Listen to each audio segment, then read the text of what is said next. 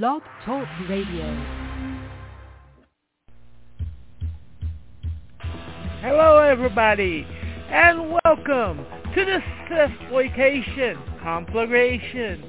Here are your two amazing hosts, Nate Bradford and Stephen Ronquillo. Guys, take it away. Hello, everybody. I hope you're having a good week so far, and well, we're going to really just get into the subject because it's a very big one. We've been talking about doing it, 80s films, and I was just thinking how the 80s... Oh, say hello, Nate. Oh, hello, Nate. Sorry, I forgot to introduce Nate. I'm sorry, I'm a bad. My name's in the opening credits, so you know everyone knows I'm here. Yeah. But it's funny how the 80s started out, the action films, the slashers, the horror, started out of these nasty, sleazy, grimy films. Even the studio action films always had that, to quote Frank Henenlotter, a smell of, you could smell the piss coming off the screen. yeah, the 42nd Street sleaze, yeah. Right. Yeah, or even the studio sleaze. And what's funny is we got to go back to the 70s to really show how the 80s started. Like Death Wish came out in 1975 and is considered the prototype of the 80s vigilante film. But for some damn reason, you really didn't start seeing the knockoffs until 1980. Right? Yeah. So what do you think was the first Death Wish knockoff? Which one would you say was the first Death Wish knockoff? We got Miss 45. That was around 78 or 80. But that's Abel Ferrara, and he's his own level of insanity. Yeah, for sure. I love his movies, but yeah, he's on a whole different level of insanity. But I love Miss 45. And you're right, that is very much I guess I never really put the two together, but yeah, Death Wish and Miss 45 are definitely in the same wheelhouse. Obviously, I mean they're rape revenge films, but I guess I never really thought about it. You know, that would kind of lean into like I Spit on Your Grave, you know, with and that one came out in 1980. Why? Yeah. Because they released it in 1977 as Day of the Woman, and it horribly flopped. Got horrid reviews, and then it came out in 1980 as I Spit on Your Grave and was just a big hit. Yeah. I guess. So Miss 45 and I Spit on Your Grave would be kind of like sister films. I think if we're looking at another movie along the lines of Death Wish, not necessarily as over the top, but hardcore. Hardcore. That one was hardcore. That was one of the first of that really small, what I call 80s deuce genre, where they were letting the deuce look as sleazy as they could, because when they went in to take away, raise it in about 84, 85, it's like they wanted all this publicity saying, we're the righteous people. We're getting rid of this sleazy, nasty district. Right? Yeah. But hardcore is a nasty one. Let's see. Vigilante, Fighting Back. What about Rolling Thunder? Those are some of those. Rolling Thunder was 78, but that is its own crazy little beast. I love it. That one goes into the nom category. Right? Yeah. But I do love that one, especially that part where Tommy Lee Jones is just sitting standing there. He's like, I found the men that got my son. And he's like, let me get my guns. And it just shows him packing up like shotguns and all that. Right?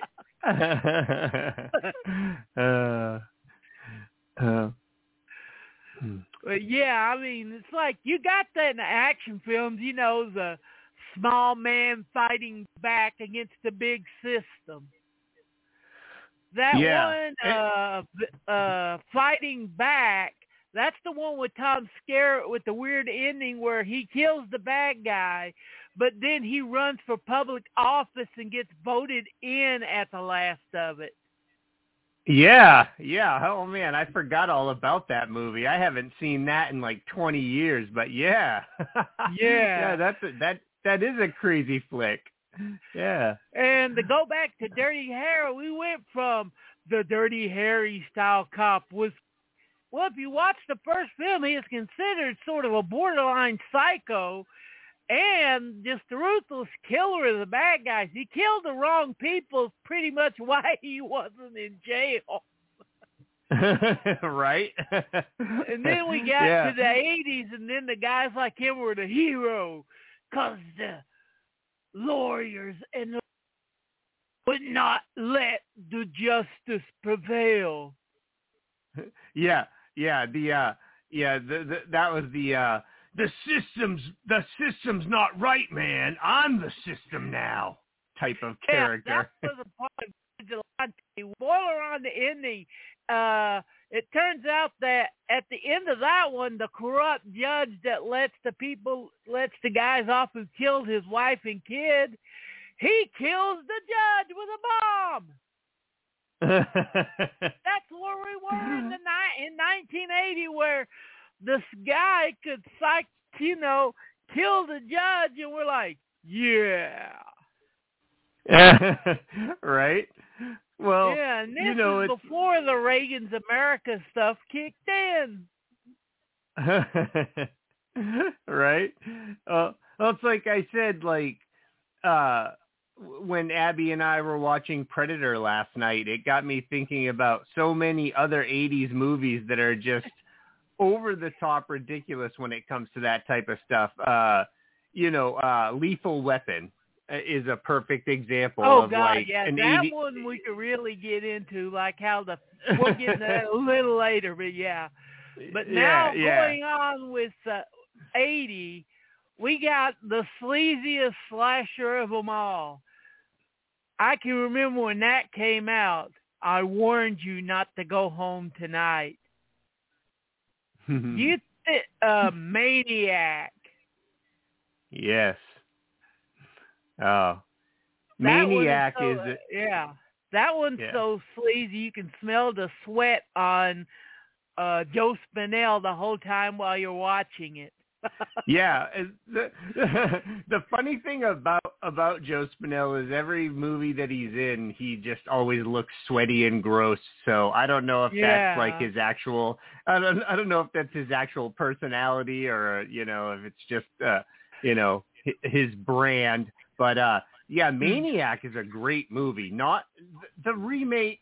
The remake isn't bad. But the original one is just an amazing piece of sleaze cinema. If you've never seen it, you've got to see it. Like, oh my gosh, that movie is so kicking ass today. Yeah.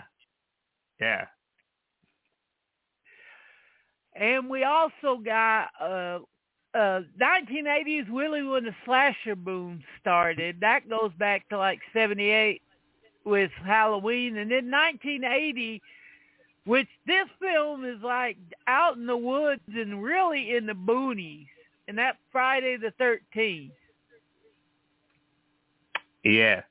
I think we talked about this before because I'm sitting in my office right now and I have a gigantic Friday the 13th poster in my office hanging right over my desk. But, I love that movie, man. Really look at Friday the 13th and how real the people acted, how human they were, to Part 6, where it was comedy. Everybody had perfectly coiffed 80s hairdos and clothes.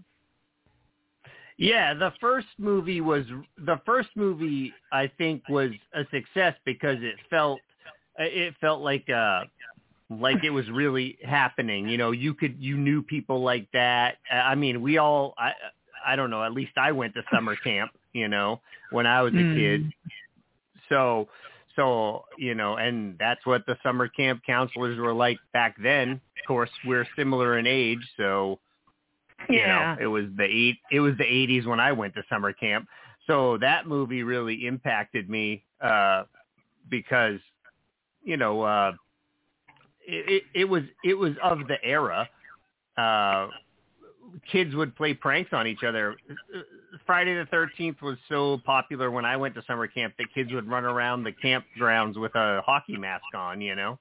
Yeah, but that didn't go until Part 3. That's what most people like. Oh, they watched the first Friday the 13th and then ran out with a hockey mask. I'm like, why? Jason didn't show up in the hockey mask till Part 3. Nope, Part 3. Yep, I know. Oh, but if you want to get to all the pranks or something, you got to get really the sleaziest or the early 80s slashers next to Maniac. Number 2 would be Sleepaway Camp. Oh, yeah. Oh, dude. I have Sleepaway Camp on DVD, Blu-ray, VHS. I love that movie, man. I love Sleepaway Camp. I mean, with all the pranks and stuff, that was really how the kids acted at camp. Not the slasher murders, just the whole things like where he did the pull-up and then he took his face and went in someone's butt. And whipped cream pie stuff. Yep. It's like the horror movie version of Meatballs. Oh yeah. Remember all the pranks that they pull on the camp counselor in Meatballs. Oh, that guy! Yeah, at the end of the movie, at the end of Meatballs where they had his bed onto a raft and he was floating down the river. Yeah, they put him on a raft. Yeah. Oh man. That one's pretty. All of the teen movies like that one's pretty much forgotten, and I don't know why. Yeah, I don't know either. Especially since, I mean, Bill Murray was a really big star when that movie that made him a big star. Yeah, that was Bill Murray's first leading movie.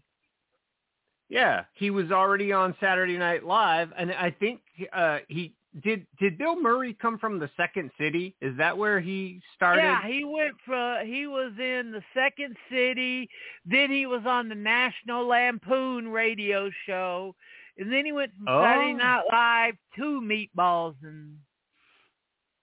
Oh, I didn't realize that. As much as I've read and seen about National Lampoon, I don't think I ever remembered that Bill. I know that he was in Caddyshack, and which I think was Caddyshack was a National Lampoon movie, right? That was its own thing. That was a movie designed to be a vehicle for Rodney Dangerfield. Oh, yeah, okay. Yeah, I can see that, yeah. Yeah, after his first film, which was Easy Money, which is a good, funny movie, but God, if you like the Caddyshack, then you will watch the sleaziness that is Easy Money. Oh, man. Yeah. We didn't make our comedies dark in the early 80s, but we made them sleazy as hell. Like going back to the first Vacation. Oh, yeah. Yeah. Yeah, we got to see R-rated movies back then. We snuck into them. Or the theater just didn't give a damn. They're like, you got the money for the ticket? Yeah. Okay, go on in. Oh, you got a parent with you, don't you? Yeah. Go on in. Yeah, I don't think I ever had any trouble getting into an R-rated movie in my life. I think they were just like whatever. But I mean, I lived in, well, it's funny because I lived in what were small towns when I was growing up in them, but now they're all big towns. They're all cities now because they've developed. But when I was growing up, it was just like, yeah, you could go to the movie theater, see an R-rated movie when you were 12. You could go to the video store and rent I Spit on Your Grave when you were 13. Oh, they didn't. Except for the X-rated stuff, they didn't give a damn about anything rented in a video store. Yeah, as long as you weren't going for the X-rated stuff, they didn't care. Yeah, we didn't have no trouble. It's like, I went to the movie theater. I'm going to go see the Amityville Horror. You can't get in. It's R rating. Okay. Go to the video store. No, you can't rent it. Your parents didn't sign. Okay. Pull out your cable guide. It's on at 2 a.m. tonight at HBO. All right. Your parents to go to bed. Now, you don't watch them R-rated movies now after we go to sleep. We promise. My parents were actually really permissive. My mom was too. My mom was a huge horror fan, and I've mentioned this before on both the podcast and on our blog over on R Massive. I've mentioned this. My mom, like, I saw movies like I Spit on Your Grave and Solo and stuff like that way before I should have been seeing that stuff. But my mom was a big horror and exploitation fan, so those were the movies she would rent, and I'd watch them. Yeah. I don't know if I fully can understood them at that time in my life, but I saw them at probably a much younger age than I should have. Yeah. Oh yeah. Like my mom and dad made the mistake because they were bored and it was Christmas and there's nothing on TV. And the only thing that's playing in my local theater, one theater was Animal House, and they hadn't really looked at it. They're like, well, it can't be that bad. Right? Yeah. I actually, this is a funny story about that because, like I said, my parents were really permissive about me watching shit like Last House on the Left and Nightmare on Elm Street when I was a kid. They didn't care about that. But we used to go to the drive-in theater and they'd have a double feature. And usually the double feature where I grew up would be one horror movie and then one comedy film. I remember one time we went to a double feature that was Jaws and Animal House. So nice. I watched Jaws, and then when Animal House came on, my mom was like, "You can go ahead and go to sleep now, baby. It's all it's all good. Me and Dad are gonna watch this other movie." Like, so my mom didn't mind me watching Jaws, but she didn't want me to see the sexual antics of Animal House, Yeah. Yeah, it's another thing. Like when I was growing up, I think I've mentioned this before to you. The only when I started collecting cassette tapes, when I was old enough to the only cassette tape that my mother ever took away from me was a Cheech and Chong album. She didn't care that I was listening to all this punk rock and heavy metal and even other comedy albums that I was buying, but she did not want me listening to Cheech and Chong. They didn't care about me watching Up in Smoke. They let me watch that when I was 10. That was one of the first movies they rented. Right. And then and before that, they took me to the theaters because there were nothing else on and they wanted to see something funny. So we wouldn't see Cheech and Chong's next movie. There you go. But yeah, I mean, that was funny. That's another one that come out in the early 80s. If you watch Cheech and Chong's next movie today, you'll be confused because there's really no plot to the movie. It's just a series of silly shit. Yeah. And we liked it that way. We didn't care that there was no plot. It was just funny. Yeah, I kind of think, that the Cheech and Chong movies kind of, were interweaved with like Kentucky Fried Movie or, those early, like that 70s style of what am I trying to say?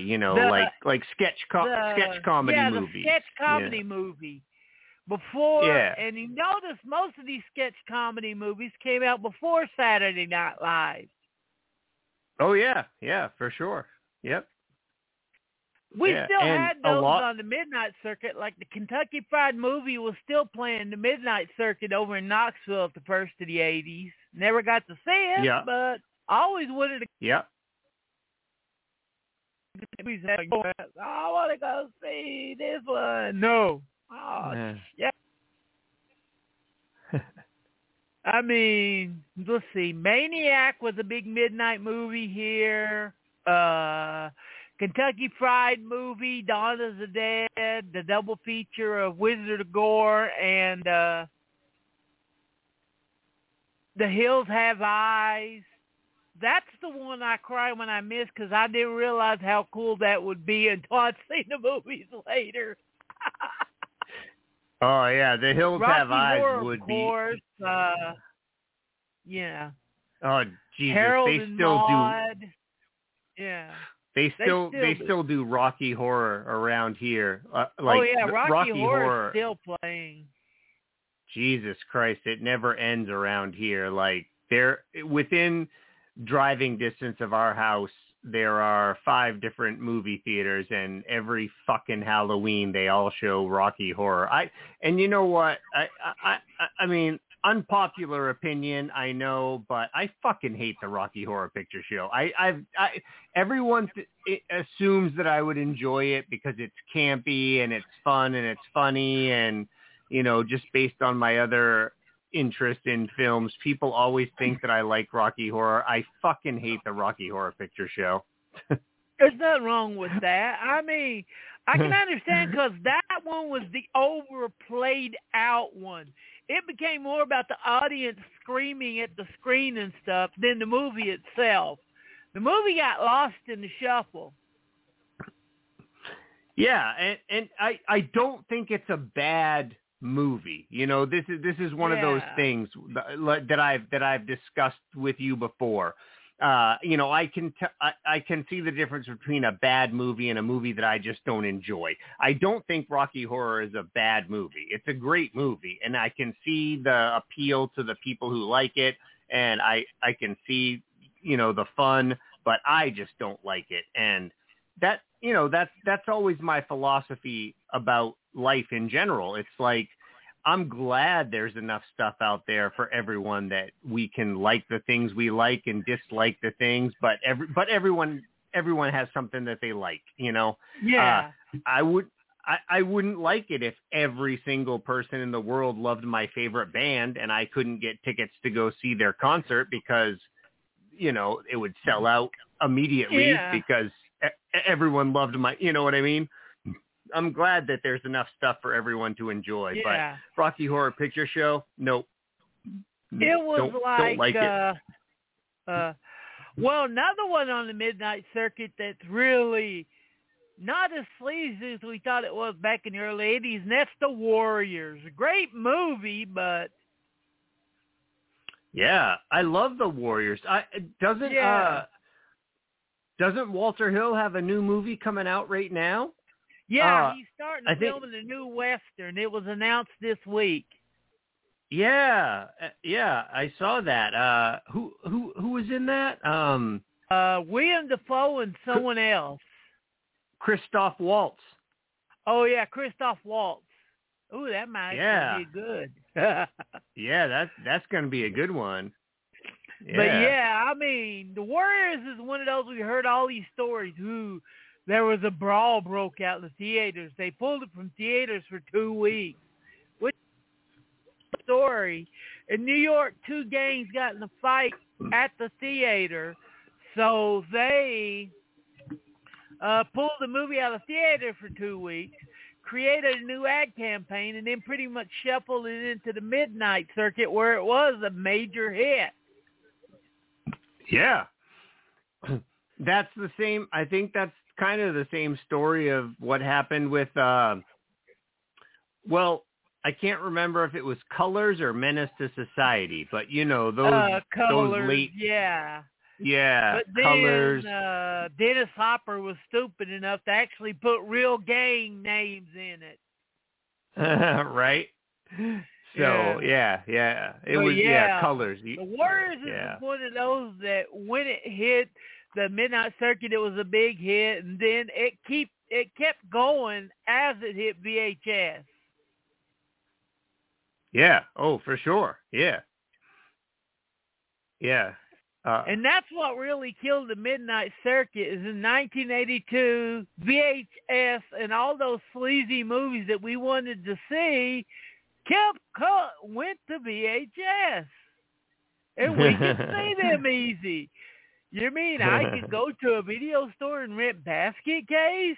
Yay! Do you have a copy of Pink Flamingos?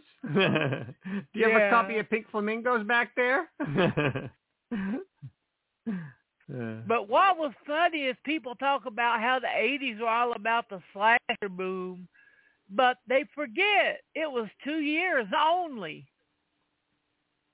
From about 1981 to 1982 was the major glut part. After that, there was 2 or 3 a year, but nothing like 80 and 82. I remember at the Pipe, which is 81, there were like 2 or 3 a freaking week. Yeah. Crap like New Year's Evil. I mean, just some of the most horrible dreck. But people would see it like Prom Night. That was a big hit, but it's a boring movie. Yeah, it's funny. Yeah, that's a funny one that you bring up because I watched it again just a couple months ago. I think it showed up on one of my streaming services, and I hadn't seen it in a long time. And I watched it because, I do love Jamie Lee Curtis. And of course she got her, her like Halloween was, that's obviously why she got a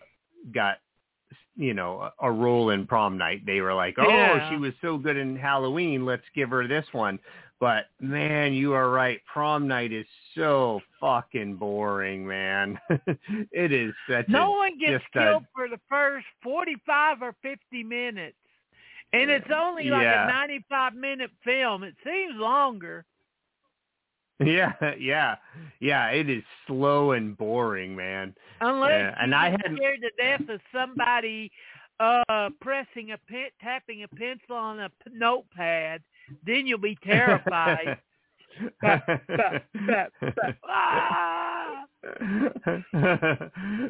Oh God! Not the pencil on the notepad.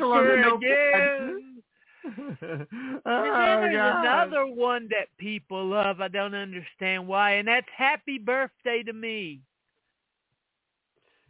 I think Happy Birthday to Me has some exciting on-screen kills, but other than that, it's kind of a ridiculous. 5 kills in the movie. It says 5 of the biggest kills there is. Yes, there is 5 great kills in the movie.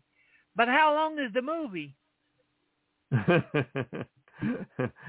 90 minutes. 2 hours and 15 minutes. Oh yeah, we talked about this before too. You're talking about like the ultimate version of No, see, when I saw the theatrical version is 2 hours. Yeah. And 15 minutes. you and I have talked about this before, because the only version of it that I ever saw was when I worked at the video store. The VHS version, they had cut it down so that it was like a normal length film. Yeah, you and I talked about this a few weeks ago.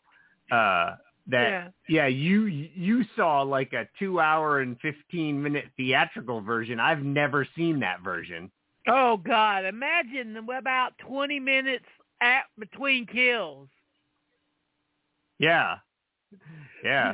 Well, like I said, the only version I've ever seen is the VHS version that was just cut down to 90 minutes. So to me, it just seemed like a regular, slasher film. But also, even though the cutting all the extra footage out makes the movie less intelligible, that doesn't. With 80s slasher films, it doesn't always have to make sense, so I never questioned it. I never knew about this 2 hour version until you and I talked about it a couple of weeks ago. Yeah. But another good one was The Burning, but we never got to see that uncut. That was the first film after really the MPAA caught a lot of shit for parents are complaining, Friday the 13th and them, they're too bloody. How could you give that movie an R rating? The Burning has some of the most deranged kills in it. It goes beyond Friday the 13th as far as I'm concerned. Yeah, if you got to see it uncut. Yeah. And we didn't until about 95, 96 when it started popping up on the gray market circuit. Oh, no. The gray market. Every time you and I start talking about the gray market, I'm afraid the FBI is going to come knocking at my door. Yeah, but it took the gray market for the studios to realize they had something they could cash in, and they used DVD. But yeah, The Burning was pretty much butchered. Friday the 13th, Part 2. I don't know, people say it's my favorite one, and that one, the MPAA was waiting for it. With fallback. Right. Yeah. Yeah, but, it's funny. It's like, and I think you and I have talked about this before, but, it's funny how these late 70s, early 80s movies that the MPAA went after, it's like, and of course you and I have talked multiple times about the most disturbing horror films of all time. Yeah. And something that shows up on the list all the time is Texas Chainsaw Massacre. And that is a disturbing movie, but as far as the gore content is concerned, there's not a lot of that there. And I think when we're talking PG rating, they shot every kill to make sure it got a PG rating, but they said there's no way that movie is ever getting a PG. But yeah, I think a lot of what we think about nowadays when we think about more disturbing films, I think there's two sides to it. There's the psychological aspect of whether or not you think a film is disturbing, and then there's the visceral reaction to blood and gore, So I think there's two sides, to what people consider disturbing. Got the best of both, because when Dawn of the Dead came out in 1979, that created the gore boom. And we would get just all sorts of gore films from Italy, Spain, and they would just show them out over here, uncut. I have never seen a cut print of any Fulci film except for maybe The Beyond. But that one came out in about 84, 85, and they cut it and called it Seven Doors of Death. And here's the funny part. They put Toby Hooper and Ken Hinkle, creators of the Texas Chainsaw Massacre, says this is the scariest film they ever seen. And they never seen the damn thing.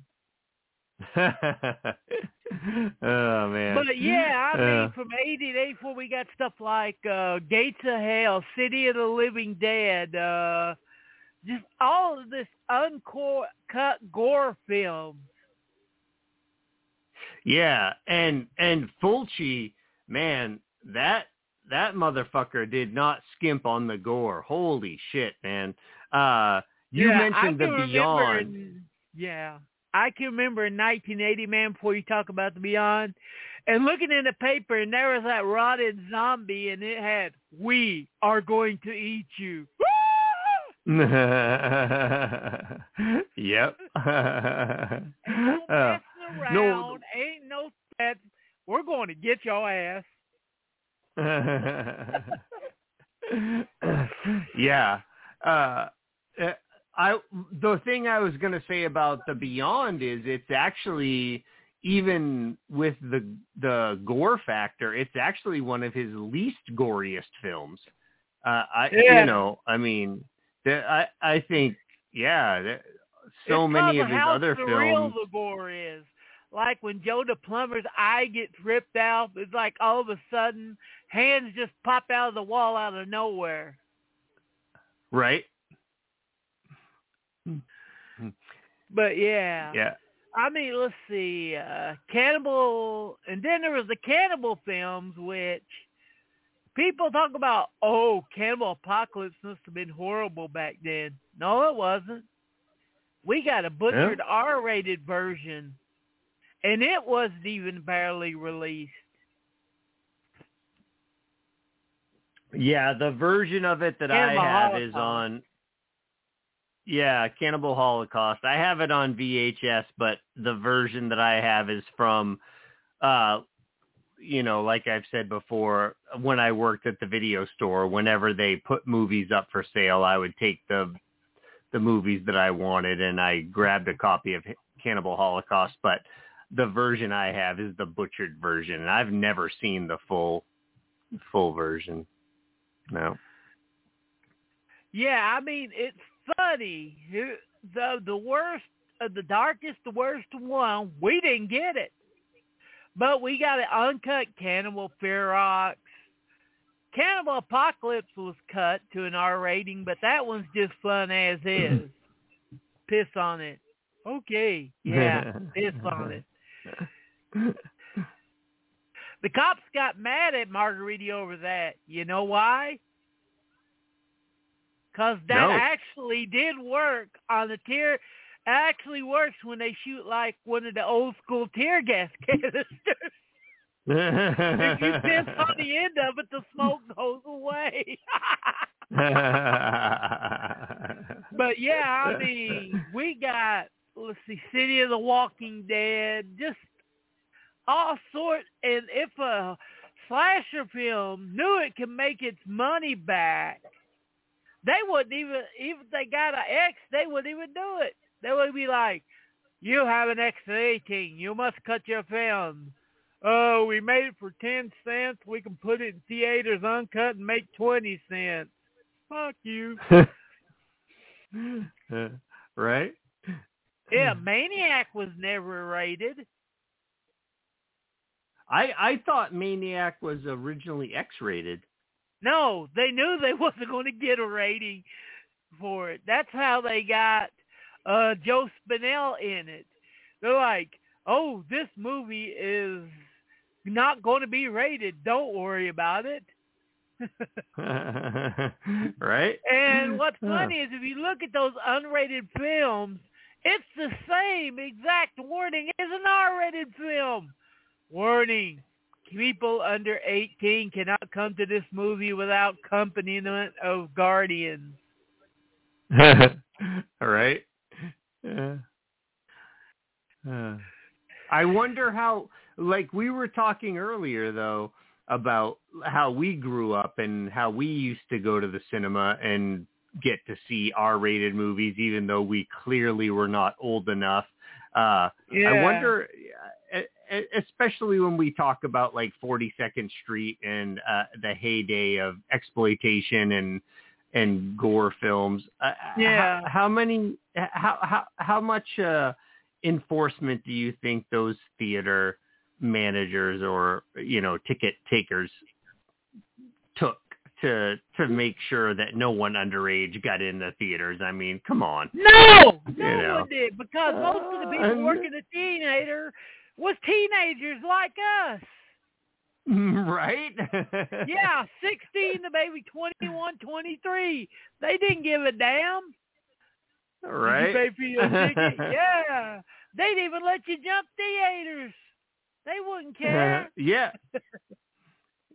Yeah.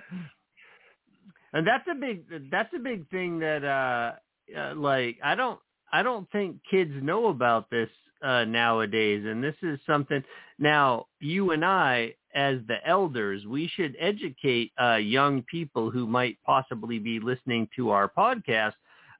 When one movie ends, when you're walking down the hall, you can duck into another theater and at least see the last half of a second movie for the price of one. Like, or if you time it just right, the start of another movie. Exactly. Yeah. That's why it was always a bitch for me to see Pulp Fiction in a double feature with another movie, because of how long it was. 3 hours with trailers. It was hard to get the stagger, it's hard to stagger it to get going to the next, I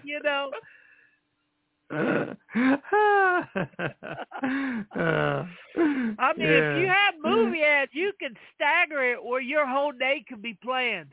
Okay, at 1 o'clock we'll go to this movie, 3 we'll go to this one, 5 this one, 7 But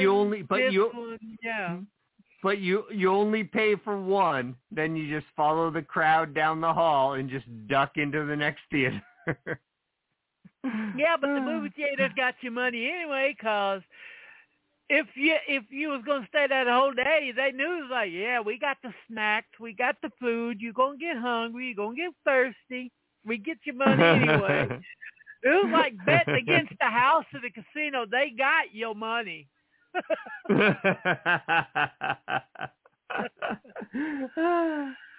wasn't until the 90s I started really seeing them get stricter. After Reagan's America, when that kicked in about 85, that's when things started getting stricter across the board. Yeah. Because if you wanted a porno mag, you would just look for the gas station that didn't give a shit and buy the porn. It's usually the same one you bought the cigarettes at or the rolling papers. Right. Yeah. Usually if you seen it, walked into a gas station and you seen they had the rolling papers, you know that they were cool and they wouldn't give a damn as long as you paid them their money. Yeah, it's weird you watch a movie like Dazed and Confused, and the 15-year-old kid goes into the store and buys the beer, and they're just like, oh, you 18? He says, yeah, and then he says, oh, I'm going off to Vietnam or whatever. I can't remember. I'm going off to college, maybe working for a city. That's just money in my pocket. And he's like, well, here's some more money for your pocket. Right. Yeah. Yeah. Or him selling smokes and the beer to the pregnant woman, and she goes, now you eat a green thing now.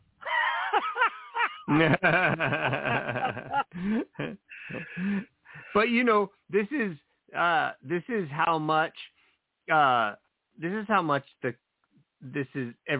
culture has changed, and I'm sure you have this too. Like when I was a kid, literally like 12 years old, I could go to the store and buy beer and cigarettes from my grandfather and bring them back to the house. Just walk around the corner, grab a six-pack and some cigarettes, walk back home. Like there was no regulation. I mean, the laws were still in place, but no one people bothered just didn't to enforce them.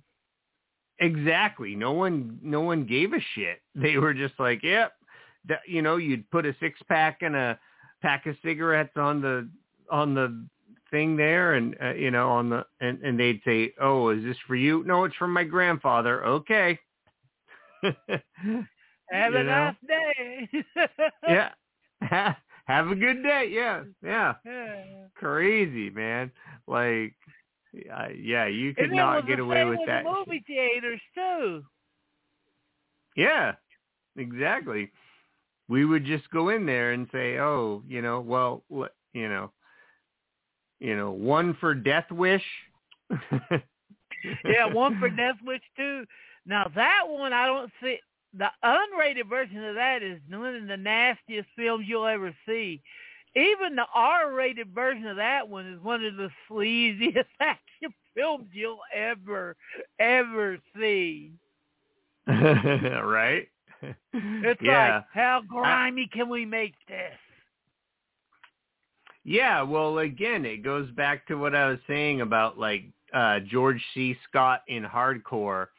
It's like I feel like the Death Wish series and Hardcore are kind of married to one another in the that same I guess just that 42nd Street sleaze kind of way, and I feel like those adults in the suburbs who were afraid to go to the Deuce, they could go to the Deuce without worrying about getting mugged or any of that,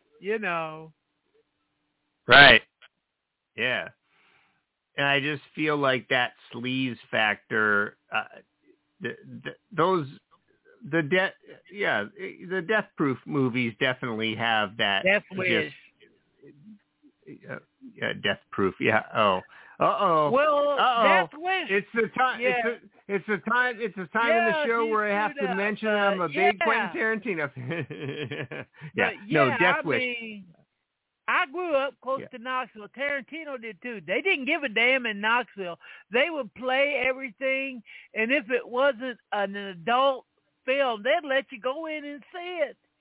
Anything but adult. Adult, they always have been strict about.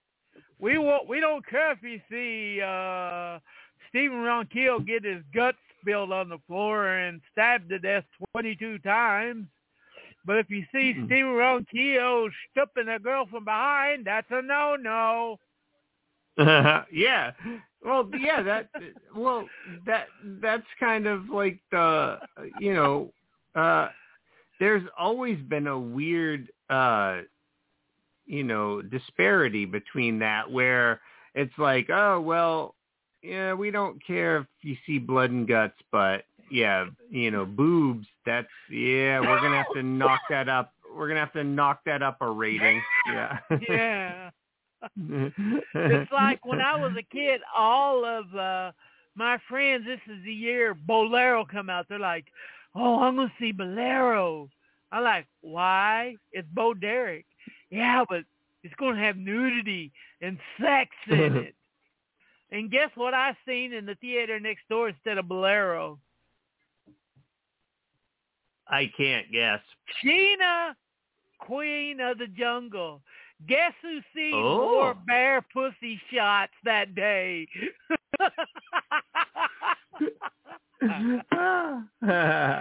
If you watch Sheena, yes, that movie was PG and there's more bare pussy shots in that and in most R-rated films. Yeah. That is a crazy movie. You've seen it, haven't you? The one with Tanya Roberts? Oh, yeah. Yeah, I've seen it. Yeah. Of course. Same with Beastmaster, too. Any PG movie with Tanya Roberts in it, I can remember Don Coscarelli talking about fighting with Tanya Roberts over that. damn it, put on some underwear.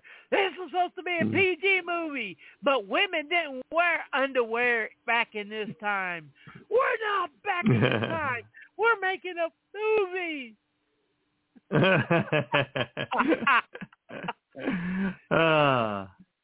every time a wind blew up, woo! Well, Jaws had one too, and it was PG. Right? Well, you think about movies, the rating system has changed so dramatically. You think about, Fast Times at Ridgemont High was rated PG, right? And no, it was rated R. Was it? Yeah. Huh. Soft R. It was a very... Outside, if you would have cut out the one scene with Phoebe Cates' movies, I think they could have got it in as a PG. Right. But, yeah, they show the Phoebe Cates boobs. Yeah. That's the only reason why people I love that movie back in. No, you love Phoebe Cates' boobs. Yeah, right?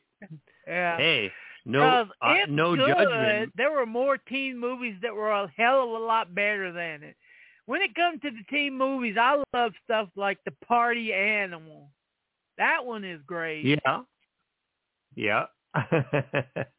And we had our own genre back then, the teen sex comedies. Yeah. With all right, guys. All the nudity and sex and beer. Mm-hmm. All right, guys, it's our senior year. We all have to get laid before graduation. Pinky swear. Yeah. And it's the fat guy that usually gets laid first because he usually has the money to buy it. Oh, God, The Last American Virgin. That ending. I can't think of a guy who watched it back then who didn't get his guts ripped out by that ending. Right. Yeah. And I've seen it on TV in a different version, Nate. Remember how in the theatrical cut it goes, give me the night. Woo. When this channel I've seen it on, I forget which, they didn't have the music rights to the movie. So Give Me the Night was cut out of the end credit scene. So that whole credits was just played over him crying. Oh, God. So you can just imagine how much more devastating that was. You didn't get no music. You just got as he's driving away. Just God. I actually kind of like that. I think the next time I watch it, I'm gonna just loop that. I'll put it on one of my samplers. Just loop the crying sound. I'll loop the crying sound, turn the volume down on my TV, and be like, yeah. Yeah, a lot of them were Animal House ripoffs. We had Porky's, Fraternity Vacation. There was so much that the late Mike McFadden wrote like a 200-page book on teen movies, the worst to the best. Yeah. It's obviously a trope that still sells because they made all those American Pie movies and I don't know. Those trip movies, Road Trip, European Trip, College Trip. Yeah. And of course, they did all like the I guess it's a generational thing, but they did the whole like High School Musical movies and stuff. Like though all that stuff it's kind of the same. I guess I don't know. I haven't watched any of those movies, but a lot of the new teens. Yeah, it was for the teens. That they're trying to keep the teens innocent nowadays. Back then, they didn't give a darn. They knew that we was going to do nasty shit when they gone. Yeah, I think what like we're talking about, like the 80s teen movies that we saw, everything. I mean, they went from like the Cameron Crowe romance movies all the way up to like, what was the Christian Slater one where he was the pirate radio? Pump up the volume. That one was good. Pump up the volume. Yeah, it's a good movie. Hey, but, Mom, I'm in jail. And I love the fact that the movie ended with him getting arrested. Even though Pump Up the Volume was a ripoff of a movie that they played to death on Night Flight back in the early 80s called On the Air with Captain Midnight. Right. I always going deep. Yeah. But that's how it was when we were younger. It was like they went from one extreme to the other when it came to teen films. Yeah. Now it seems like they kind of just have that one, like you just said, they kind of just have that one volume, it's like that one line where they're like, this is how teenagers act nowadays, but we had the extremes, I mean, even a perfect, like I said, with the Cameron Crowe films, like just one movie in particular, The Breakfast Club, you can see how they, he was trying to. That was a John Hughes film, and he ruined the teen comedy in the 80s. If you are a John Hughes fan, then go fuck yourself. Even Kevin Smith can go fuck himself for liking John Hughes movies. Yeah, Kevin Smith loves John Hughes. I said Cameron Crowe, but yeah, you're right, John Hughes. Yeah. Cameron Crowe did Fast Times at Ridgemont High, The Wild Life, and then Say Everything. Yeah, Say Anything. Anything. And that one had that iconic moment of them holding up the jam box. I can correct you too. Yeah.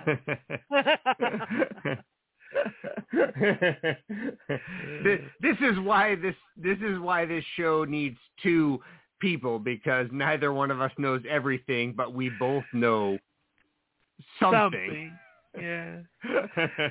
But yeah, you were right. It went from the hard R-rated Fast Times at Ridgemont High to Say Anything, which is PG-13. And we'll get into that a little bit later. But yeah, the teen comedies pretty much went to video after maybe 83, 84. And that's when the studios started taking back the theaters.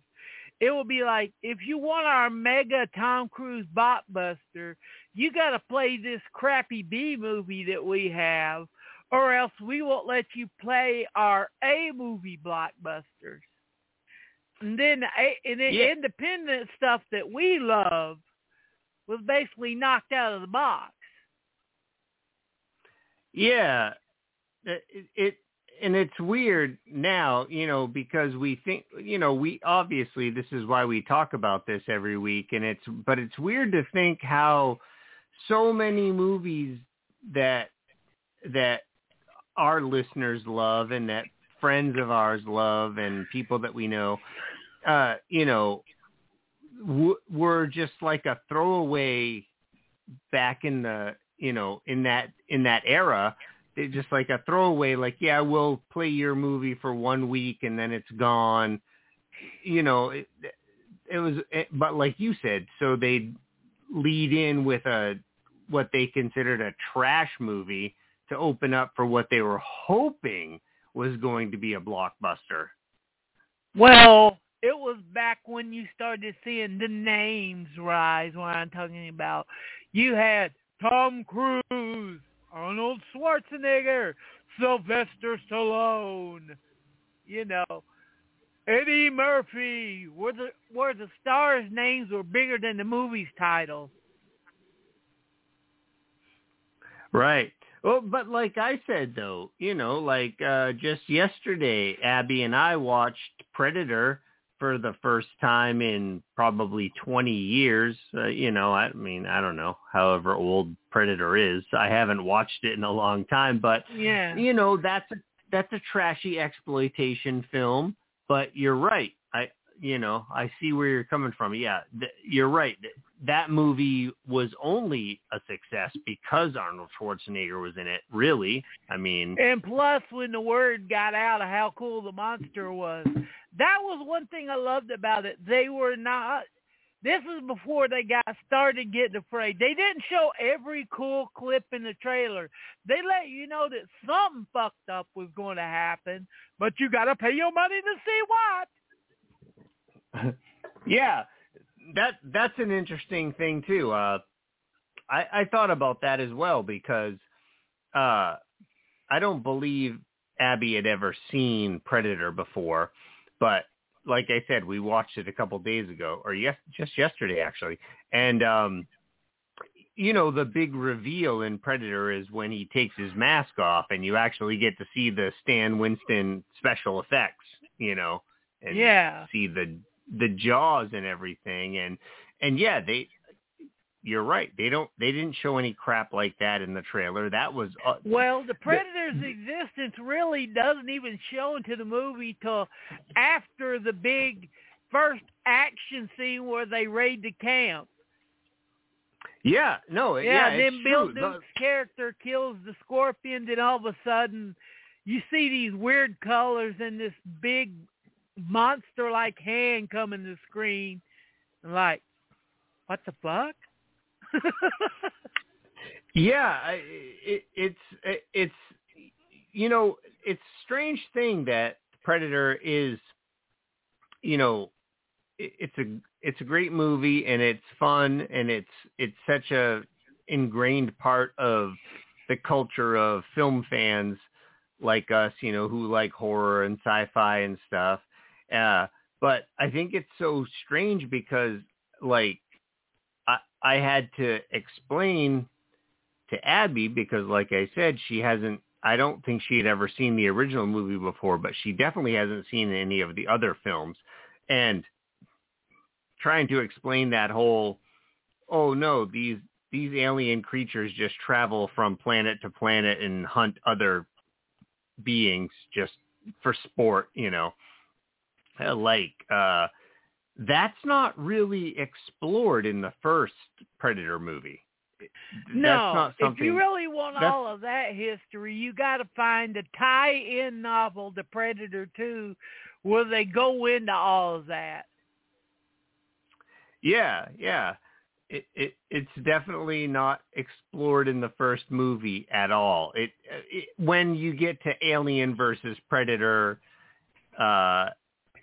that's when they started thinking, after they started thinking we're stupid, and they had to over-explain everything.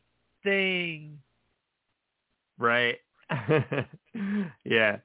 But no, like I said, it's not, obviously, as a fan of the series, you know, I got the whole storyline. But like I said, it's interesting. It's interesting to watch the, you know, like I said, watch the movie with someone who's never seen it before and be like, yeah, well, the storyline is these creatures travel around the universe and, you know, hunt other species for sport. But if you watch it in that mindset, it, like, you know, like you've never seen it before, it doesn't read. It doesn't read. No. No. It just seems like a weird alien. Read. Yeah. It seems like just a weird alien invasion movie. Yeah. Well, to speak of what you say insane tonal shifts, let's talk real quick about Return of the Living Dead, the first one, which was a very dark, nasty punk rock comedy with lots of gore and zombies, to Return of the Living Dead 2, which was a kiddie movie. I agree 100%. Return of the Living Dead is one of my favorite movies of all time. I love every minute of it. I think it's brilliant. I feel like Return of the Living Dead 2 is a remake of the original movie, but for kids. Yeah. And the kids were the ones who loved the first movie. Yeah, right? But I've never understood how certain franchises that went from the early 80s and the extreme tonal shifts, it's when they started like, oh, this movie did a lot of money. Well, let's take away everything gritty about it. Why? So we can make more money. It isn't like it isn't like they give a damn about the fans that was guaranteed to give it money, the pre-sold commodity. They wanted all of the people who hated the first film. Yeah, it's weird. Like a Friday the not Friday the 13th. Nightmare on Elm Street is a perfect example of how the the series evolved from one the first to four. one. Yeah. Like, I think I was talking to somebody yesterday about part 4. Where they just kind of, not that it hadn't happened in some of the earlier sequels, but part 4 was the one where they really just went off the rails MTV with the comedy. Freddy. Yeah, just comedy. Like there wasn't a lot of horror in part 4. It was, and like, it was what I was talking about: the Dion, the bright '80s colors, the bright '80s hairdos. Everyone was so well washed and coiffed. Even Freddy's boiler room had nice, warm neon colors in it. And it wasn't that dark, nasty, drippy, rusty. If you touch anything in there, you're going to get tetanus. Look, from 1, 2, and 3. Right. But then 4 is the biggest money maker of the series, so... Yeah. Well, I didn't make any money off it, so I don't give a shit. Yeah. Actually, yeah. No, the original Friday the 13th is really the only one I like. I don't care about any of the rest of those. It's my cheeseburger franchise. Yeah, well, I feel the same way about Friday the 13th, Nightmare on Elm Street. Like, yeah, I'll watch the movies, but I don't care. It's... I mean, it's one of those, I love the movies, but if they never make another one, I won't be hurt. Exactly. And a lot of horror fans would consider that blasphemy. Because if you go to a horror board and you don't see one post, why don't they make another Halloween? They are, and it's coming out this year. Ha ha. Why don't they make another one of this franchise? But making it just like they did in the 80s without any growth or different input from the directors. Yeah. Yeah, and this kind of leads into what we were talking about tonight, is what we plan to talk about tonight is a lot of these movie franchises that we fell in love with when we were younger have not only gone on to multiple sequels, but also remakes and reboots. And we've been talking about how the reason we fell in love with a lot of movies was the grime and the grit. And now, now everything seems to have like a sheen to it that we're not accustomed to, but we're acclimating to. We're accustomed to, but we've seen it, like the Terminator. Heck, in the first Terminator, you didn't even know 200% that he was a robot until maybe the last 20 minutes of the movie. Right. But now new Terminator... You can't really go back as a young one and watch the first Terminator for the first time and not know that he's not a robot. Because I don't know about you, the first time when they showed him, it was like, yeah, they blew him up. You're dead, mother. What the fuck? You know, just the sheer shock of it. Oh, it's 1 hour. He's gone comfortably numb on us again. But yeah.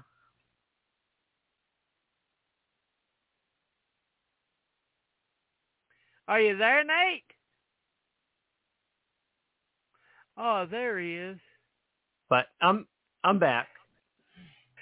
But yeah, you can't go back and have the same shock that we had when Jason's mother came out in there and Jason came out of the water. Or, like I said, when the Terminator first shows up or the Predator first shows up. Yeah. But we were kind of talking about the way that that I guess what we were talking about really was like how quote unquote 80s horror or 80s sci-fi. 80s exploitation. I count like the action films and everything. Sci-fi was pretty much dead in the 80s after Star Wars quit. It was like, there's no Star Wars. We shouldn't do sci-fi. After Blade Runner, The Thing, and Starman flopped, they're like, we either want another E.T. or another Star Wars, or we don't want sci-fi. But you and I were talking more about like how 80s horror, sci-fi, and exploitation moved forward into this new generation where things got a lot more like technical and the neon colors. I mean, we're talking about we're talking about stuff like Miami Nicholas Vice. Winding, like Nicholas Winding Refn's Drive. Yeah, Drive. We were talking about stuff like that. When I seen Drive in the theater, I had to look at my phone to make sure that I wasn't back in the 1980s. Right? Yeah. But Drive was late was 80s, not the early. Yeah, right. Yeah, and so that was what we originally planned to talk about tonight. So let's talk about some of that. Well, we're stuff, talking about that, but yeah, I mean, we can go into look at the first Terminator, how gritty and low budget and just pace, boom, boom, boom, fast paced, in your face. You know, people really got hurt. And now, go over the 90s, this is a little bit past the 80s, to Terminator 2. Everything's nice and bright, sunshiny, beautiful rain-covered streets. Even when Sarah Connor gets shot, she don't sell the wound. Yeah, Terminator 2 is very glossy. That was definitely... Well... did Terminator 2 come out before or after Aliens? Sure. Terminator 2 was after, yeah. So those were the two films that definitely got James Cameron, the status that he has now. Yeah. He went from Galaxy of Terror and letting women get raped by worms to Aliens. Yep, right. Did James Cameron direct the first Piranha movie? The second. He directed the second one, Piranha 2: The Spawning. Oh, I thought so. No, Joe Dante did the first one. Yeah, Joe Dante did the first one. Yeah. So. Yeah. Yeah.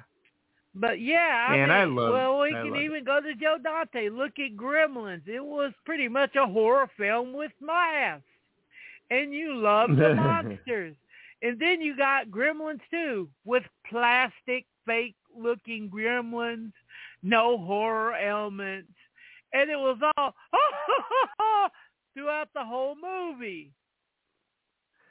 Oh, man, we're going to have to agree to disagree on this one, man. Come on. Gremlins 2 is a fun movie. It does have a very different tone from the original Gremlins. I'll give you that. Yeah, but it's that's a fun where I'm movie. going at. I'm not trashing the movie. I'm just talking about the complete tonal shift from the first one, where which was a monster movie, to the second one.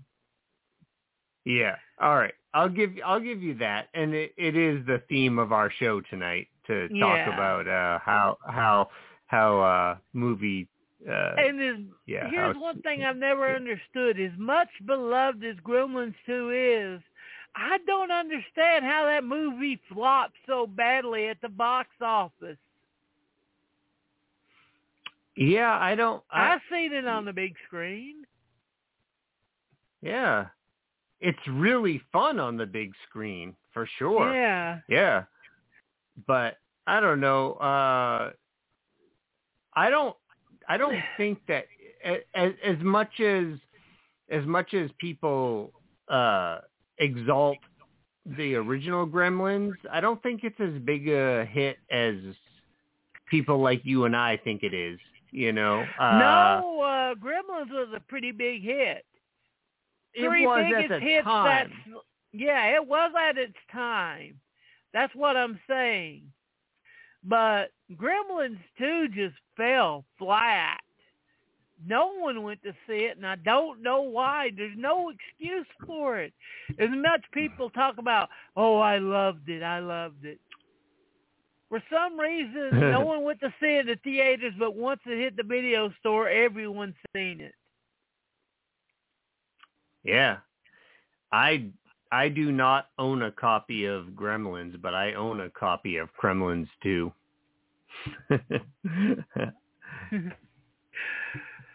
But yeah, I mean, it's weird how everything really changed in the 80s. Now we get into the PG-13 because they were complaining because, like I said, Sheena and other movies that were PGs, they were pretty much soft R's.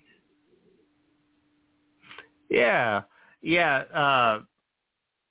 The whole PG-13, I don't know. The rating system kind of boggles my mind. I don't really understand. Well, you remember it changed like 5 times already, 6 times. We had, the first was G, GP, M, R, and X. Then we went from G, PG, got rid of the M, R, and X. And then they got rid of the X, and it was G, PG, R, NC-17. And I forgot PG-13.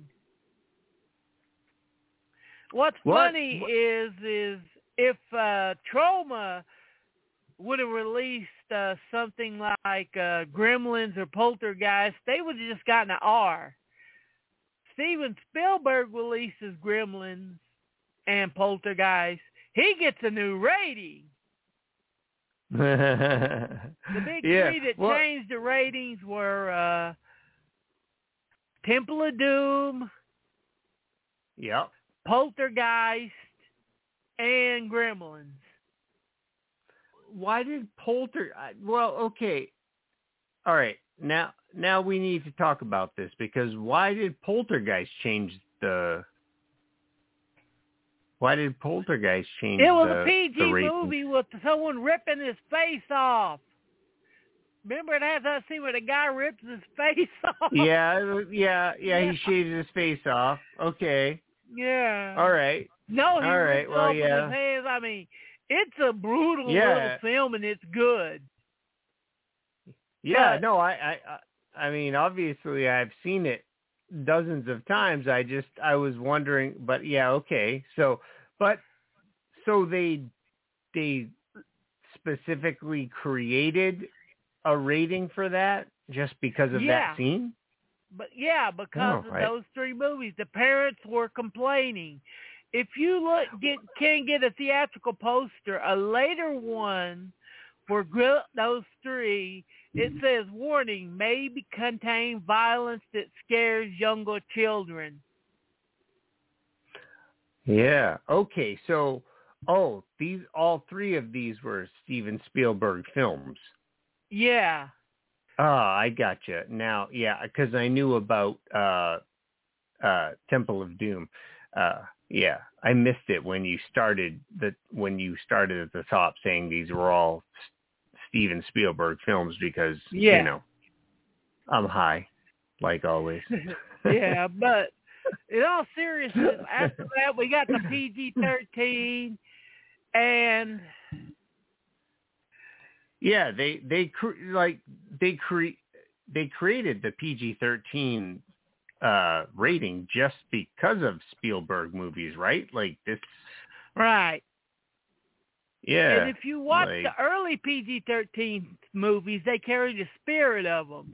They were movies that normally would have gotten an R rating, but they just had to cut a little bit of this, a little tiny bit of that, in their PG-13. Like Dreamscape.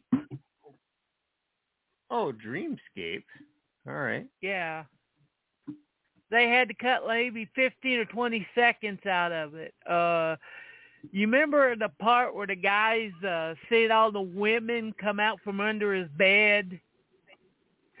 I mean, all the guys coming out from over his wife's bed. Yeah. They made him cut out 3 seconds of other men coming out. Too long. You won't get a PG-13. Okay. Okay, you can show the snake's head fall off, but if it falls for more than 5 seconds, you won't get a PG-13. You're fucking kidding me. Oh, you know that scene where they're having the dream sex on the train? Yeah, we think you might be able to see the boob right there, so you got to cut that scene now down, or we get a PG-13. What?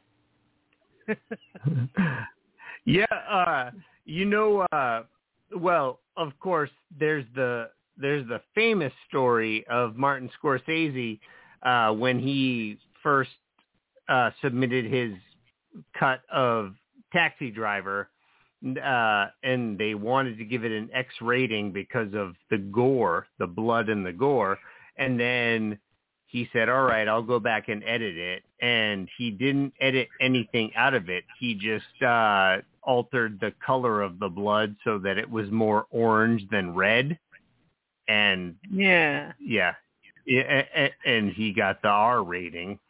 And same it looks thing with more Robert. violent with that orange color than it did probably with the red. Yeah, I know, right? It's like, oh my gosh, you just smashed a V8 out of someone's head. But Rodriguez has Rodriguez has a similar story to that when he was doing Planet Terror. That's why, I mean, obviously the whole Grindhouse thing, the Quentin Tarantino, Robert Rodriguez thing, Grindhouse was supposed to emulate the that era, but when Robert Rodriguez put his version in for Planet Terror, they said that some of the violence was too intense, I guess. So he used the the effects to just cut something really quick.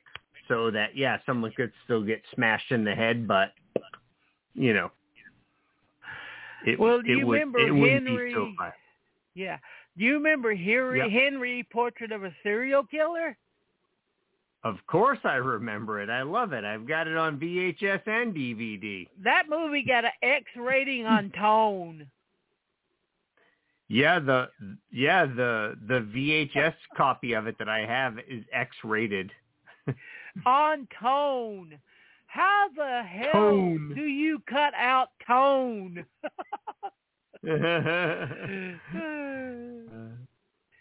Yeah.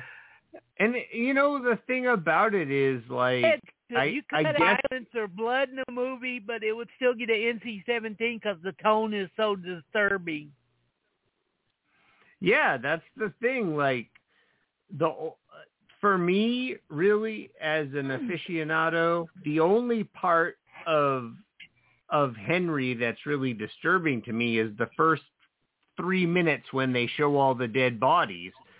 After that, I will agree that the movie is disturbing due to its tone.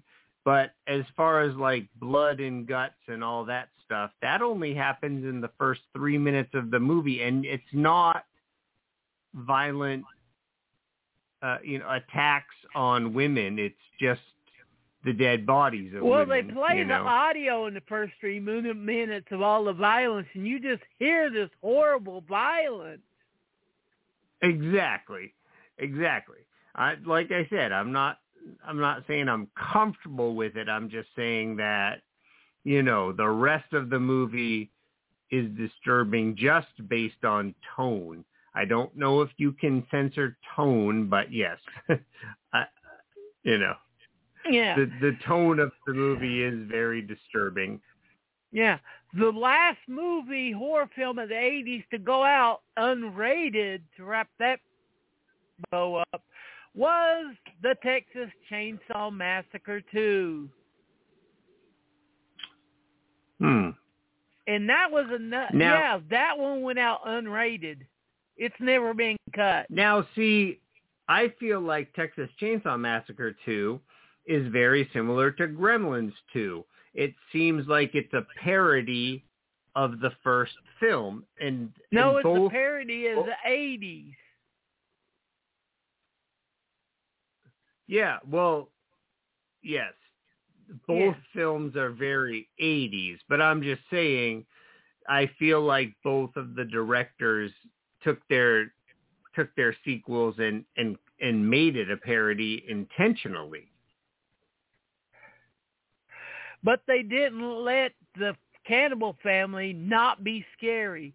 Because when Chop Top, as much as we love him, shows up in that first scene, he's scary as hell. Oh, yeah, man, there's nothing, I don't think I will ever forget, obviously I've seen Texas Chainsaw Massacre 2 multiple times, but oh my gosh, that scene where he's in the radio station and he's scraping his head with the fucking coat hanger. With the coat hanger and eating it. Oh my God. Come on, man. Yeah. That's fucking disgusting. And another sad thing is that's another one that flopped at the box office. I don't know why. I know a lot of people were pissed off that it did have that satire element, which brings to another fact about 80s fans. They don't like change, period. Texas Chainsaw Massacre was a good Texas Chainsaw Massacre sequel, but it had funny stuff in it. This was the way it was back then. I hate that shit. Like, people don't want to admit this back then, but Evil Dead 1 was beloved. Pretty good hit at the box. Pretty decent hit at the box office. Video store staple. And everybody was waiting for Evil Dead 2 to come out. What the fuck is this? This is a comedy. I don't like this shit. Yeah, well, when it comes to when it comes to both of those films, you got to consider that we're talking about Evil Dead, drive-in film, Texas Chainsaw Massacre, drive-in film. But by the time that the sequels came out, we were fully ensconced in the home video market, So there was a whole different lifestyle. You know what I mean? Yeah. You know what I'm saying? It got to the point where like, oh, you ain't going to show the films we want to see in the theaters? Well, we'll just go rent them. Exactly. Oh, and Evil Dead 2 went out unrated too. I don't see why Evil Dead 2 got an X rating. There's really no blood in it. They changed it until black, all sorts of cartoonish colors. Right. Yeah. It was like I was saying about Taxi Driver, making the blood look more saturated. They did the exact opposite with Evil Dead 2. They tried to make the blood look less bloody. Yeah. Yeah. I don't like it, but I have my reasons. But I didn't not like it because it had comedy. I enjoyed comedic elements. Because by then I'd read a lot of interviews with Sam Raimi. He was a comic director first who happened to make a horror film to get into the business. Yeah, what was that? What was the comedy film that he made with the Coen brothers? Crime Wave. Crime Wave, yeah. And I mean, it was goofy. One. Yeah. Yeah, it was goofy, but it was a good, it had a very, the Marx Brothers married the, Marx Brothers married the Three Stooges kind of feel. They wanted to do, which was make Bruce Campbell the lead instead of that goofy guy who's in it, who doesn't have any comic timing at all. Right. It probably would have been a better movie, but yeah, I mean, when Evil Dead 2 came out, people in the 80s hated it. But then when it came back out on VHS in the 90s and the 00s on DVD, it started getting reassessed. How shocking is that? And then that obviously led to, the new show based on it. Yeah. What is it? What's the was show called? We got Army of Darkness, which I just don't like. Period. Really? Wait. You do not like Army of the Dud?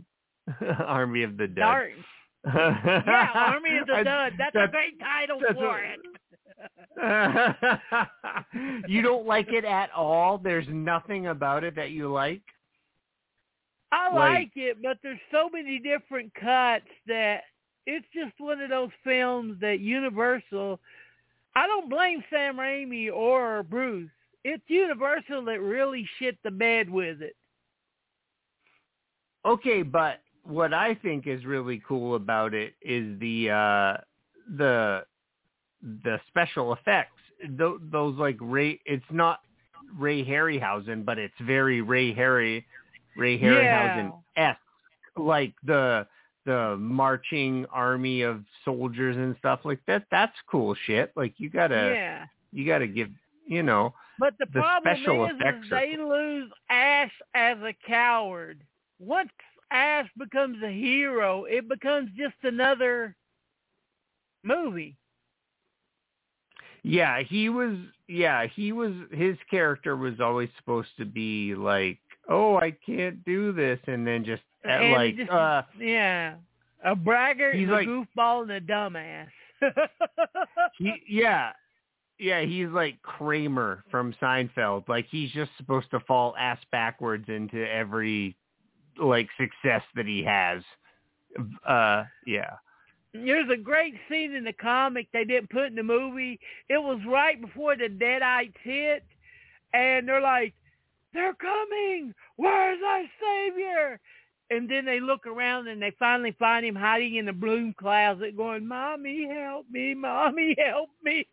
You know, that's what they needed. More of that and less of him as the hero. Yeah. Yeah. The end of Army of Darkness where he's in the supermarket and he's all like, you know, yeah, kills the witch and then give me some sugar, baby. Yeah, that didn't really fit with his character, but it was still fun. Yeah. I liked the movie's ending. I liked the original ending where he accidentally takes too much of the potion and ends up in the future. Yeah, where it's a nuclear apocalypse. Yeah.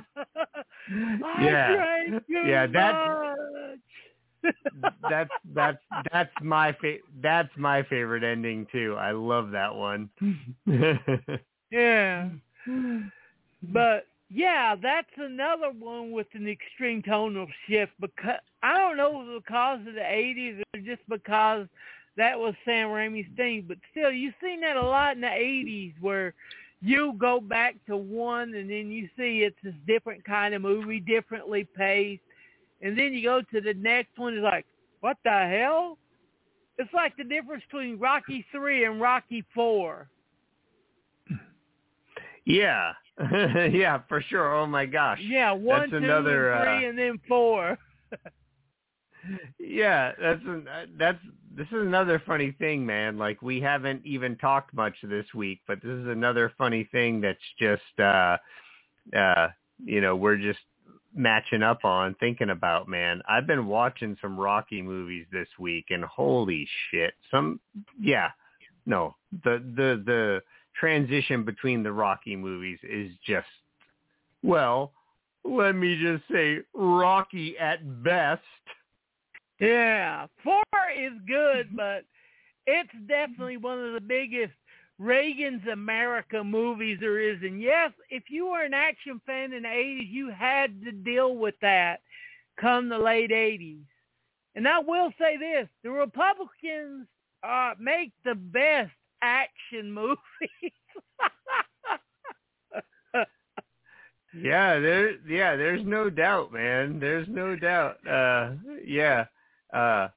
All of those, I mean, there's so many great 80s movies that Red Dawn. I mean, come on, man. We can do this. Red Dawn. We can do this all day when we're talking about 80s action movies with Republicans who are clearly in charge. Yeah. I wish they would have kept the ending that Ron O'Neal said they had, which was going to be after Patrick Swayze shoots Ron O'Neal's character, and he's supposed to sit down on the bench, and Ron O'Neal sits next to him and shows him the picture of his family, and then he says, "You want something to drink?" And Patrick Swayze pulls out his flask. He says, "It's vodka." He's like, "No. Do you have any American whiskey? Because we don't know how to make booze as good in Russia." And then they started laughing and then just died together.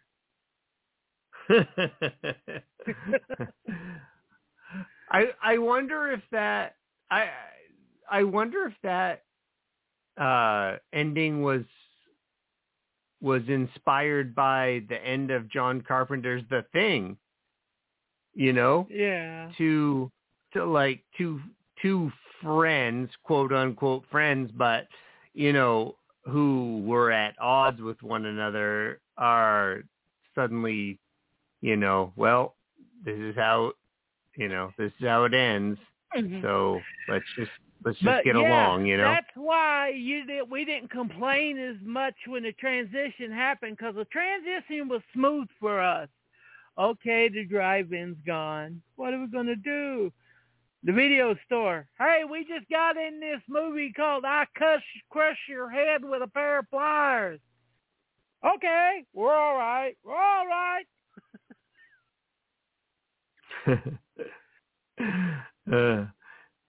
Yeah,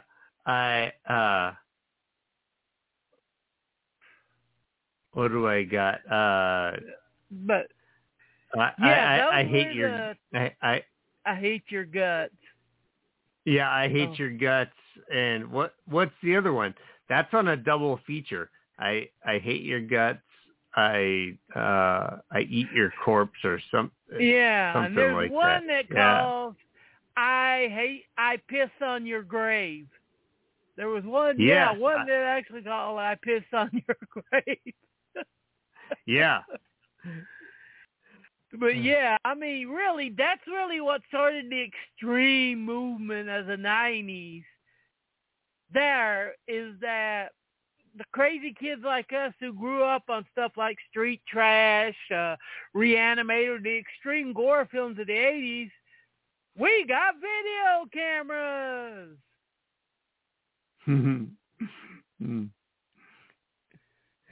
Yeah, nobody wants to see my videos from the 80s, but if you want to, please go to www.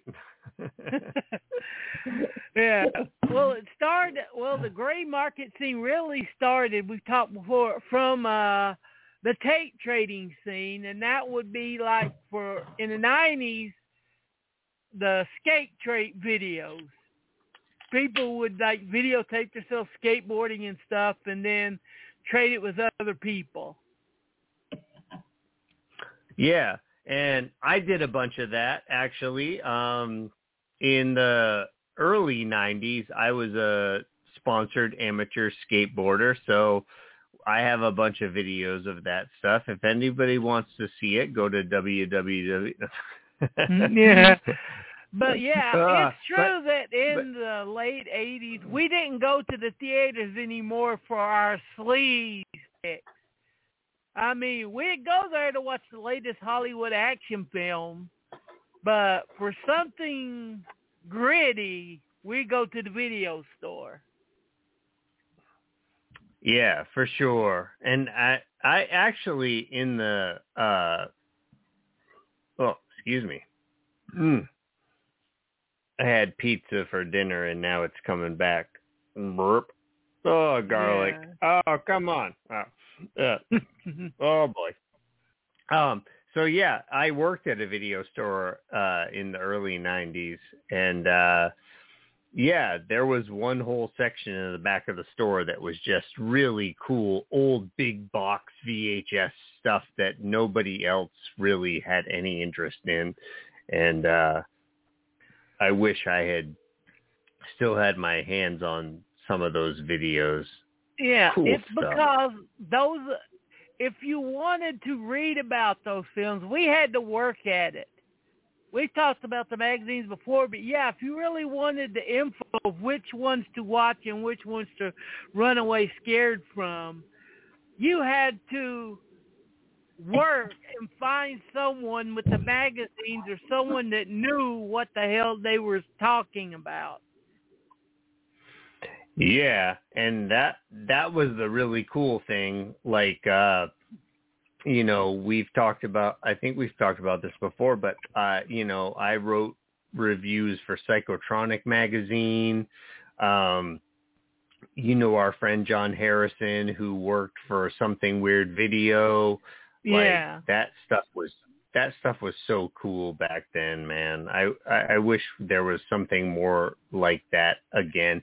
Obviously, we still have the blog over at Our Massive, and that's fun. But I mean, I wish there was still like a physical magazine that we could put out once a month or something.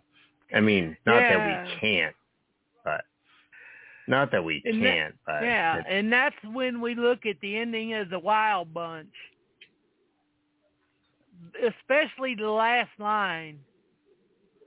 It ain't what it was, but it will be what it's going to be. Right.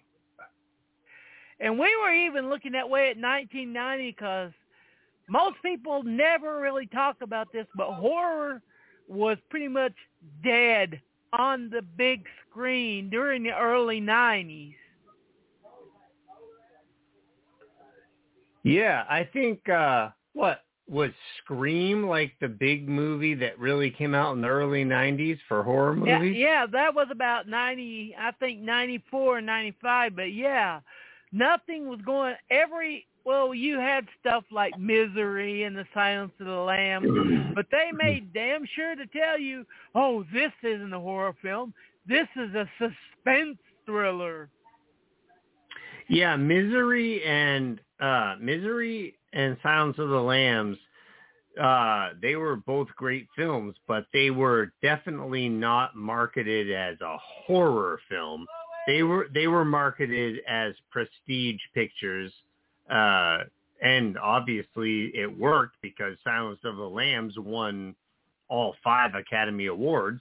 So, you know. And its prequel, which shows another big tonal shift, Manhunter should have won some Academy Awards. Tom Noonan, even back then, those of us who did watch it back then were like, Tom Noonan is great.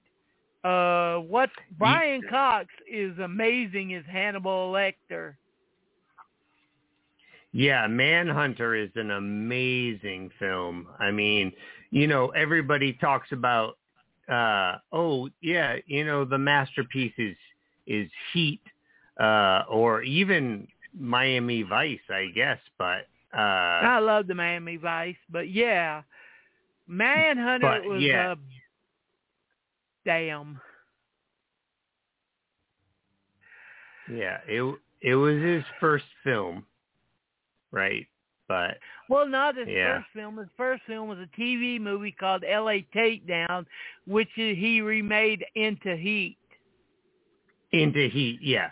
Yep. Yeah, and Thief too, but still, Manhunter was the first film with Hannibal Lecter in it. And unlike Silence of the Lambs, he was actually like Hannibal Lecter was in the book. That's really why I didn't like Anthony Hopkins in The Silence of the Lambs. How can you go to this over-the-top southern accented bogeyman who's going from Brian Cox in Manhunter? Yeah. It's like, this guy's too over the top. I never really thought about it because I'm not from the South, so that's all up to you to decide. Yeah, that's, just... I mean, it was one of those, we had to wait 10 years for even the book sequel to Red Dragon. And the book, Silence of the Lambs, is good. But the movie is overrated, people. Yeah, I agree with that. I don't think that Silence of the Lambs is a horrible movie, but like I said, it won like all 5 Academy Awards that year. But I can also say that I don't really give 2 shits about Academy Awards. So, I mean, until we win one. Yeah, until we win one. When Steven and I win an Academy Award, we'll take that. But until then, I don't give a shit. Yeah, we went from the 80s where exploitation pretty much ruled the theaters, and the summer blockbusters were there, but they really hadn't taken over and dominated the theaters like they do nowadays. Nowadays we have the first of the year blockbusters, the spring blockbusters, the summer blockbusters, the fall blockbusters, the Christmas blockbusters. Yeah, but I think that we do still have a lot of I don't know what we would call it nowadays. We do still have a lot of underground films that are coming out and still feeding the desire that folks like you and I have for cinema. like for instance, I'm really intrigued about that new Edgar Wright movie about the Sparks brothers. I like it really because I like Sparks, but I know for a fact that it's going to be a Sparks documentary done by a hipster director who's really lost his touch to what's cool and stuff. You and I are going to have to go round and round about this Edgar Wright thing because I still like him. And you always say he's a hipster, but I'm a hipster too. So you and I are going to go round and round, buddy. No, you're a dirty hippie. You need to shave and get a haircut. Well, all right. Well, I am going to get a shave tomorrow. The haircut's not happening. I like to keep my hair, a little bit longer so I can slick it back because I'm a hipster. I mean, it looks good, but it's sad that's another thing that I miss from the 80s is that documentaries could be major releases. Yeah.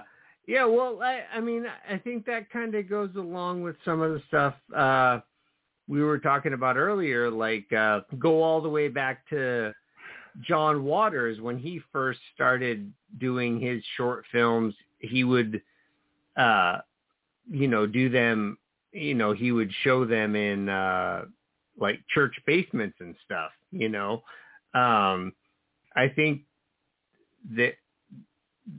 that's, again, just goofing on what we were just talking about. That's not so much a thing anymore, Everyone can take a video with their phone or take a video, if you've got a camera. Yeah, everyone can make a good-looking movie, but will it be a good movie?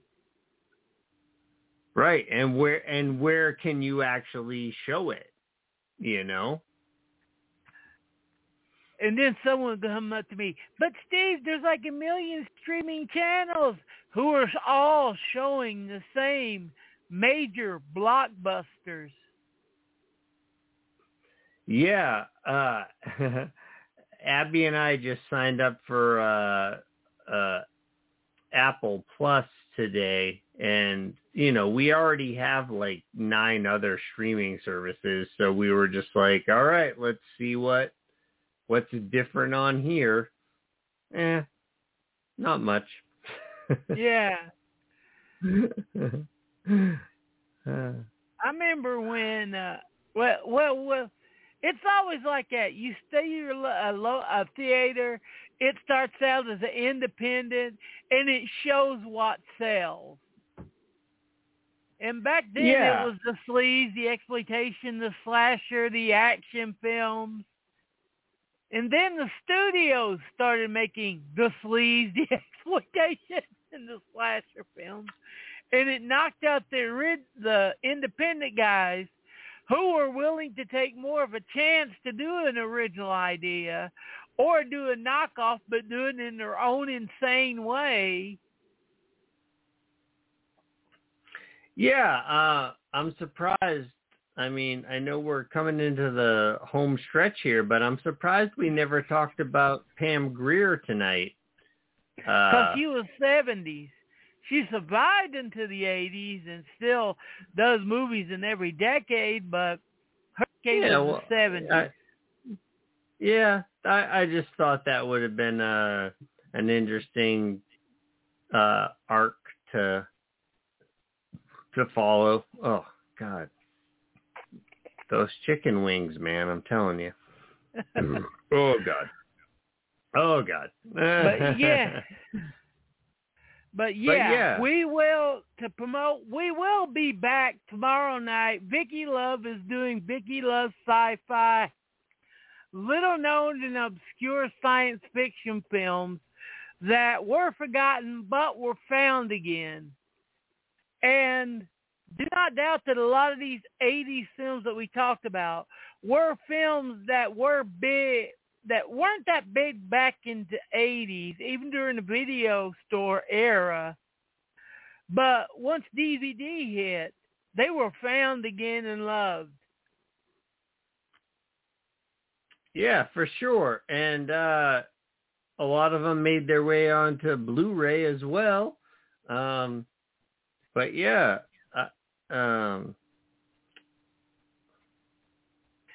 What would you say was your favorite smaller 80s film that was pretty well known but not that big of a hit, but really your favorite that once it got rediscovered, it became like a mainstream movie type of way because people didn't know its history?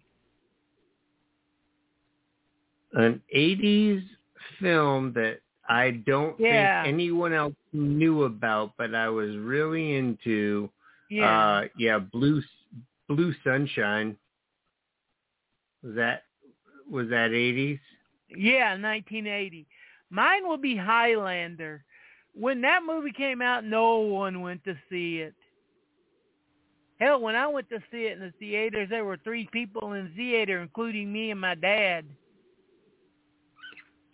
I have that on DVD and VHS as well, as I discussed earlier. That was one that was discovered after the fact. Yeah. And does that mean that there were bad movies? No, it just took them a while to find their freaking audience. Yeah. Same with Evil Dead 2. No one watched Evil Dead 2 when it first came to VHS in the 80s. But now it's like an amazing crowd favorite. And you can't run a retro horror theater or a retro horror festival without showing it at least once during your history. Yeah. I just got booked on a horror festival, and they're going to show Evil Dead 2 while I'm there. I probably won't be able to see it because I'm not there for filmmaking, but yeah, I might just have to be off doing my stand-up comedy. But yep, they're showing Evil Dead 2.